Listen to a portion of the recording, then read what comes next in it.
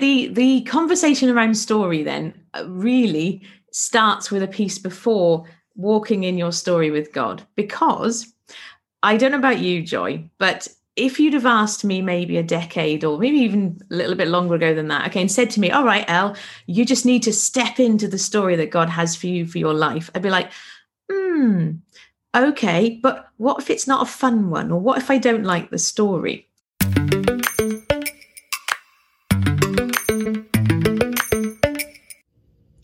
Well, hello, friend. Thank you for stopping by. Today, I'm inviting you to listen in on a conversational chat that I had with Elle Edwards. She's a fellow podcaster, and she's also founder of YouEar. She explains that. It's a two-part chat. The first part, we're laying the foundation, or Elle is, and the second part, she leaves more inspirational nuggets. You always want to listen to two parts of the chat. If you are new, this is Life and Faith Chats, and welcome. And if you are an old-time, long-time friend, subscriber, supporter, encourager, welcome, friend. Thank you for joining me. My name is Joy. Let's get into the chat.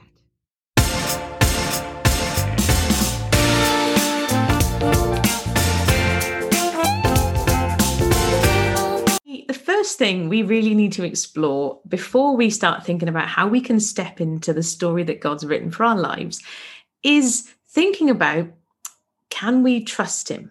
Because I know that this is not necessarily something you're going to talk about in church. We go to church and we know that God loves us. God is love. He's brilliant and amazing and he's wonderful, and he is. However, at the same time, there are certain things that we might have accidentally grown up with that lead us to believe that maybe God is sometimes trying to catch us out. This might be just me and the tradition that I grew up in, but one of the really important pieces that we really need before we can ever really think about saying, okay, God, what's this story you've got for me, is actually we need that radical encounter with God's love. That's the reason why with everything I do at YouEar, it starts with the Holy Spirit love notes. It starts with the stories on the podcast about God's love. Because unless you actually know that God has got your back, unless you actually really know deep in your core that he's not trying to catch you out, that actually his plans for you are so much more wonderful than you can possibly comprehend, then it's too scary. You know, the enemy will try and whisper to us, but did God really say? You know, it was the first trick he ever pulled. Did God really say? And unless we can go, yes, I know this is what my God says, and I know I can't see it all yet, and I know that I'm having to stand in this stuff, but I'm going to believe it anyway because I know that God loves me and he's got me. Unless we have that piece, it gets really scary and difficult to start exploring the story that God has for us, for our lives. So when I was pondering on our conversation earlier, I was asking Holy Spirit, well, where do we go? And he said, love is the first piece there. And I felt like you were going to ask me a question or going to say something then.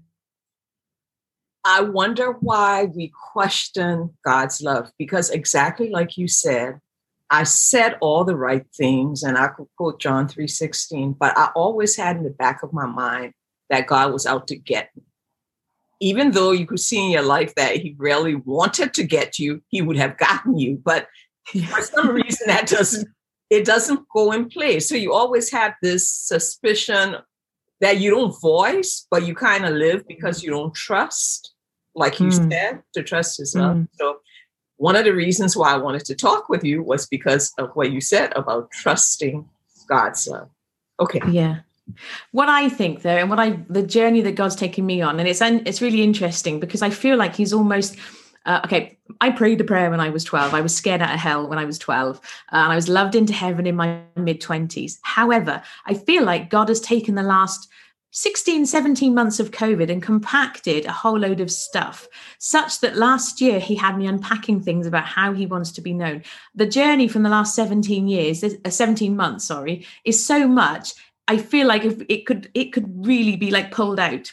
But the really important piece that he's been showing me over and over again is actually how he wants to be known. And I did a course, an online little theology course last year, and it was looking at church history. And when I was starting that, I was like, God, what? Church history? That's boring. He's like, but actually, when I did it, It was amazing. And because of as a result of that course and the teaching behind that, I got to see how much of our Western church and our Western tradition is so heavily influenced by ancient Greek philosophy. Now, the reason I mention this, there is a point, because ancient Greek philosophy, they will have told you that God, their picture of God was far away and aloof, untouchable, grand, huge. And then through church history, we had some really big, important figures who, when they read the Bible and they read Abraham, for example, who said to God, well, what if there's 40? What if there's 30? What if there's 20? When they read stories of God changing his mind based on interactions with humans, they couldn't get it. And he went, what? This doesn't make sense. And a really clever bloke at the time said, don't worry about it. Just pretend that those are figures of speech. God didn't really change his mind. It's just a figure of speech. And the bloke went, oh, all right then. And this came through our church history. And so we grow up, again, speaking for myself, but historically, the church has focused on how big and amazing and holy and untouchable God is. And yes, he is big. He's sung the stars into existence, but he's also personal and he loves us personally. And he's closer than the air that we breathe, right next to you as a best friend, a brother, all of those things too. But historically, that's not how he's been portrayed to us. And I think that's a big part of the problem. And some of the stuff that we're having to unpack is how does God actually want to be known by us? What does it mean when we're told that God is love? And so that's part of the journey he's taken me on. And some of what we do and some of the stuff that I get really excited about sharing, because it was a complete eye-opener to me. I was like, really? I had no idea. Like, I just was like, whoa. But it was mind-boggling to me to think that, you know, these decisions that were made hundreds and hundreds of years ago, how much they've impacted these traditions that we're still unpacking now. And that's, I think, probably part of why we did grow up with this idea, you know, that maybe God, because you, for example, might read Job. You know, let's read Job, where God gave the Satan permission to go and sort of test Job. So we read stories like that and we go, oh, I hope he doesn't do that to me, you know. And so it's understandable. And of course, you know, we're not fighting flesh and blood. We're fighting the spiritual forces of, you know, Ephesians 6. And so any doubt that we have, the enemy's all over that. You know, he loves to latch onto that stuff and escalate it so that we don't talk to God about it. And that, in essence, is everything that I'm about with Youier, is let's go back to God and see what he says. Talk to God about it. Ask him questions, expecting him to actually answer you, because he loves you so, so much, which is why that love piece really does have to come first. And, you know, I don't think there's anyone who doesn't know that story of Job, because everything that happens, you're like, I'm going through my Job time, or is this, you know, did God set me up like this? And on the other hand, the story with where Abraham was walking and talking with him and bargaining like you would with a father, may I please, or that's never taught in Sunday school, to say how he is. No, exactly. But the other piece of it as well is, if you look at the church, the way that church and government has been intertwined as well, that's the other piece of it. So there's this whole manufacturing of fear, you know, because it suited the purposes of the King James Bible was written by good old King James, well, not actually written by him, but was sponsored by King James here in the UK as a mechanism for control, you know, and so they pick and choose how are we going to translate this? And unless you can actually read the Bible in the language it was originally written in, you miss some of those nuances. And it's been really fascinating. A number of times in my local church, a few of us, God's nudged us. So, for example, there's a word what was the word we looked at? Perfect. Holy Spirit nudged me to look at the word perfect. You know, be perfect as your Father in heaven is perfect. I can't be perfect. No, you can't be perfect, the enemy. Oh, well, you might as well not bother. But actually, if we look at the word perfect, it's not God is perfect. And when the word perfect is used in the Old Testament, it is used to describe God. And it's the way that we understand the word perfect. When you look at perfect in the New Testament, there's a number of layers to it. Perfect means working towards a goal. Perfect means it is finished. Perfect also means I've done it. Jesus at the cross, when he says it is finished, the word he used, finished, is also the same word that we use. It's translated as perfect. And so actually what Jesus is saying at the cross is, my goal is completed. This is perfect. It is finished. It's done. And yet we have, because we're only reading in English, we think, oh, perfect. Oh, what does that mean? And actually, I would maintain, no, what Jesus is saying is keep on working towards this goal that God is giving you, just like I did when I did my work. I use that by way of example. It's one tiny example of how, limited we are unless we really choose to dig into this. And I'm not a Greek or Hebrew scholar, but we do have resources like concordances. We can dig into this. And so it's exciting to me when every time he nudges us to do it, to go, oh, wow, look at that. Like the word fear. And I forget what the word is in Hebrew, but one of the gentlemen in our church, he's gone through some of the Hebrew words. And that word fear, it can mean fear as in terrified, but it can also mean fear as in like reverence, excitement, joy. There's so many other levels to it than just fear, the way that we would understand fear in English. And it's because we are limited by our language, and we're Definitely not familiar with the culture and with the Hebrew and the Greek. I have to make a disclaimer, though. And the disclaimer for those who are listening to us have this conversation is we're not saying that the King James Bible is not accurate and is not the word of God. We're just saying that there's more to the words that we don't understand. And because of that, we take it out of context. But we're definitely saying it's the inspired word of God. But we absolutely deeper. And like you said, we are the generation that have the concordances and the resources. We just don't use them.